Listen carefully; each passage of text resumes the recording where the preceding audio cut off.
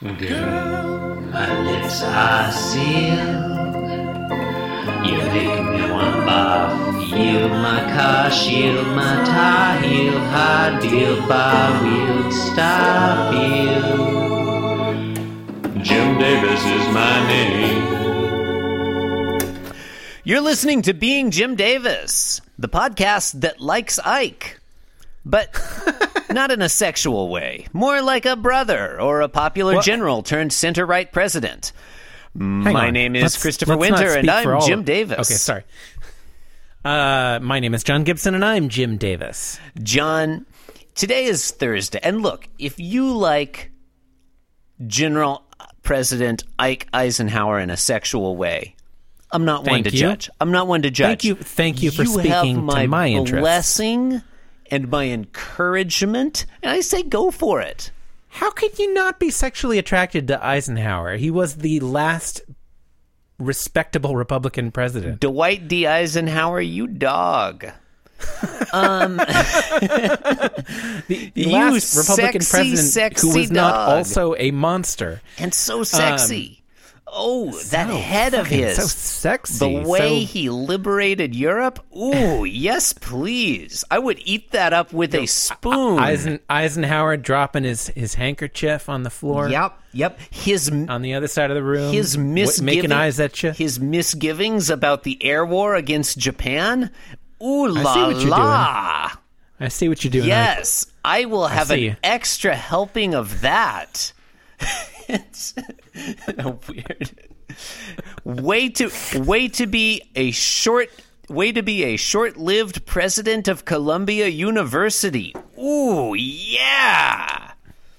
He knows what I like, John. He knows what I like, and he knows I like it because he knows what I like.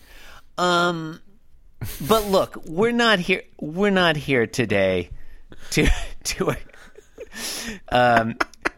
repeat gross sexual innuendos about President Eisenhower, the late lamented President Eisenhower.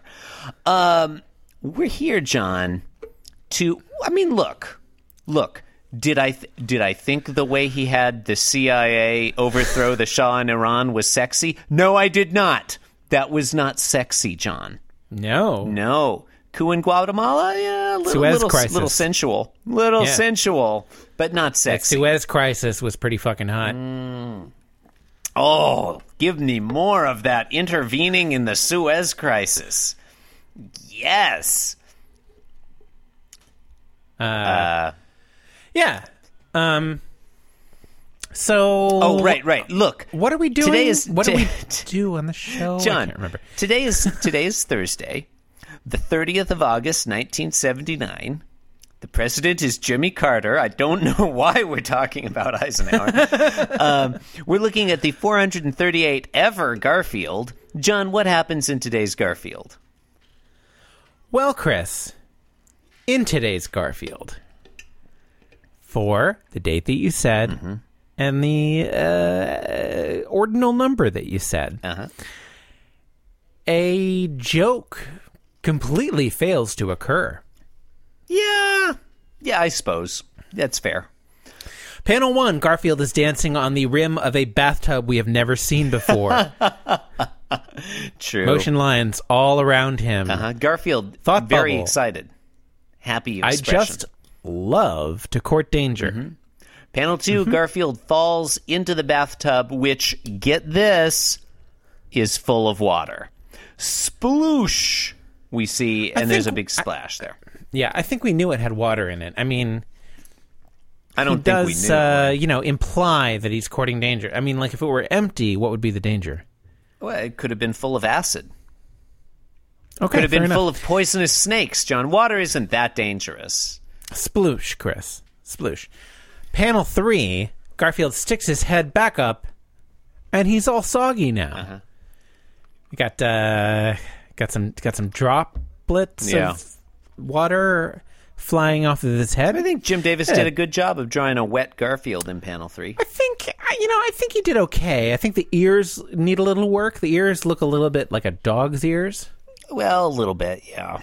But I think he's trying to draw him like drooping over under the weight of the water. I think it's pretty good. Yeah, I appreciate what he was trying to do. Mm-hmm. I also appreciate that John Arbuckle apparently has a clawfoot tub. I'm glad that we brought that up. That was going to be my first comment. First and only, perhaps, comment about we've seen this several strip. bathtubs, but none of them had feet like this. Yeah, I'm really glad. Now, does this bathtub have feet or just the 1 foot? We don't know. Yeah, it could just have one. Yeah, I mean, it seems most plausible that there would be at least one other foot, or else, like, the center of balance is in a really weird spot. There's some odd stuff going on, but it's possible that it only has the 1 foot. Yeah, and we only see the foot on the left side. Yeah. Garfield, of course, dancing on the rim on the left side, and then it's like the entire right side of the bathtub is cut off. Cut off by the frame. We didn't mention that, probably. Yeah. By the framing. Mm-hmm. Have you mentioned that in panel 3, Garfield is thinking yippee, ha ha, wee, and he's clearly being sarcastic? No, we have not. Yeah. If you're looking for a joke which failed to occur, I mean, I suppose that was it. He's not having fun anymore. But yeah. He was having fun. He was doing what he loved. He died doing what he loved. His ghost his wet, sarcastic ghost returns to haunt us all. Right, he came back to life as a wet ghost. Yeah. Poor Garfield. It's not very good. It's not a good one. It's not a good one. I hope my cat Louie is alive.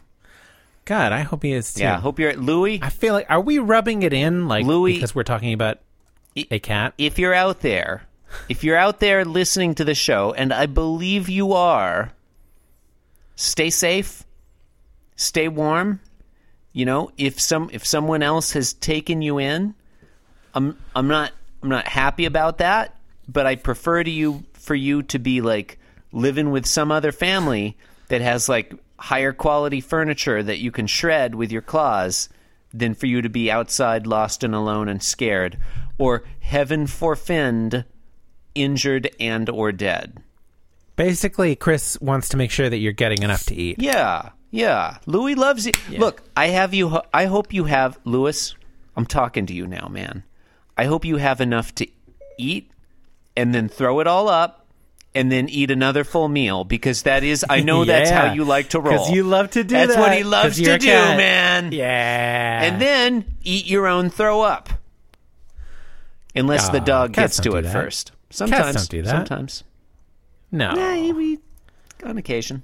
Duh. It's gross, but... Louis, no. Yeah, I know. I'm not into that. No. And if you're going to throw up, I hope you've got a nice, white, pristine carpet to throw up on. Because I know that's where you like to do it. Yeah. You don't want to throw that second wave vomit up on a nice hardwood floor where it's easy to clean up. No. Or heaven forfend, an unfinished concrete basement where you could just like hose it down. Yeah, you want to deposit that little that nicety on, some what's a nice rug? Nice type of rug. A cashmere rug? Cashmere rug. Yes, thank you. It's not a kind of rug. It's just a rug shaped like a sweater. An Argyle rug. I like a nice V-neck rug. But does it match the drape? Oh. Yeah. You want to I hope you have a nice sofa to throw up on and then scratch. God, I miss Louis. He had such a soft, fluffy tummy. How's George taking it? George is... I'm not going to lie to you, John. George misses Louis. I do not think I am anthropomorphizing, because they were buddies. Of course. George was always really excited when Louis would come in, and he'd run over and sniff Louis's butt to show how excited he was. And these days, when we take George out for a walk, like we pass this grassy area that Louis would always hang out in, like I guess George can still smell him, and like he'll get all excited and be all looking around that whole area trying to find Louis. I'm pretty sure that's what he's doing. He didn't used to go out there as much. That's a adorable. It's sad. It's touching. Well, this is kind of a bummer. Yeah. I mean, look, this is like Thursday's episode. It's possible that by this time Louis has come back. Okay. We live in hope. Well, if he is, definitely make sure to tweet that out on the BJD feed. I will definitely do that. Don't want our listeners continuing to look for him. Yeah, I mean, again, if he's already been found. If you see a smallish black cat with a blue collar and, frankly, kind of a bad attitude, you're going to want to bring him back to us, or at least email us or whatever. Thank you for being frank. Yeah. He does have a bad attitude. Like, he's just enough of an asshole for it to be charming. Yeah. Good cat. Yeah. Good cat. Oh, well. Oh, is it my turn to... Am I hosting? It's your that's why I was wondering why you weren't ending the show. Okay. John. We're so bad at this. Yeah, really. It's been a long... Oh, God. Okay. For a while, you thought, like, oh, yeah, we'll get better as we become more experienced. No. I've given up on getting better. No. Okay. I just like to stay at the same level. I feel like we're getting worse. It's very possible. John, you've been listening to Being Jim Davis. It's the depression. Orange is the Garfield. Bleak is the future. It's true. Those are both true statements.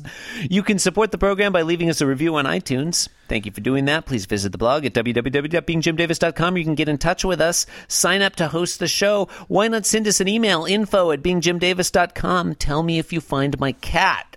You can follow us on Twitter at beingjimdavis or follow me at the Chris Winter. Hashtag it Louis so I know when you find him. Oh. Yeah. I'm on Twitter at Inscrutable Taco. Thanks for listening, you bunch of animals. I hope, goddamn it, listener, you better find Chris's Yeah, why cat, don't you find my goddamn cat? God damn it. Talking to you, Chase. Where's my cat? Josh Gates' wife, Tiffany? You're listening to naming people that subscribe to this podcast. Well, who subscribed at one time. Oh, yeah. I mean, it's very possible that they no longer subscribe. If they have stopped listening, I doff my hat to them. They made a wise decision. Yeah. You're free now. Look, don't keep listening. You're just throwing more good time after bad. Thanks for listening, and good night. It's the gambler's fallacy, where you're like, I'm just going to keep listening until I get a good experience. I can't stop listening now. It's also the fallacy of sunk cost. Yeah, the sunk cost fallacy. Is that a separate fallacy? I feel like that's basically the same fallacy. They may well be the same fallacy. Yeah. Did we end the show? No, I think there's a distinction there. John, there's a distinction there because sunk cost has to do with like, oh well, I've put in all this. It's about what you have done. Whereas the gambler's fallacy is more like anthropomorphizing the the element of randomness. It's a misunderstanding of how randomness works. John, no true Scotsman would confuse the sunk cost fallacy with the gambler's fallacy. That is my final word on the matter. All right, fair enough. But But an Irishman, Chris.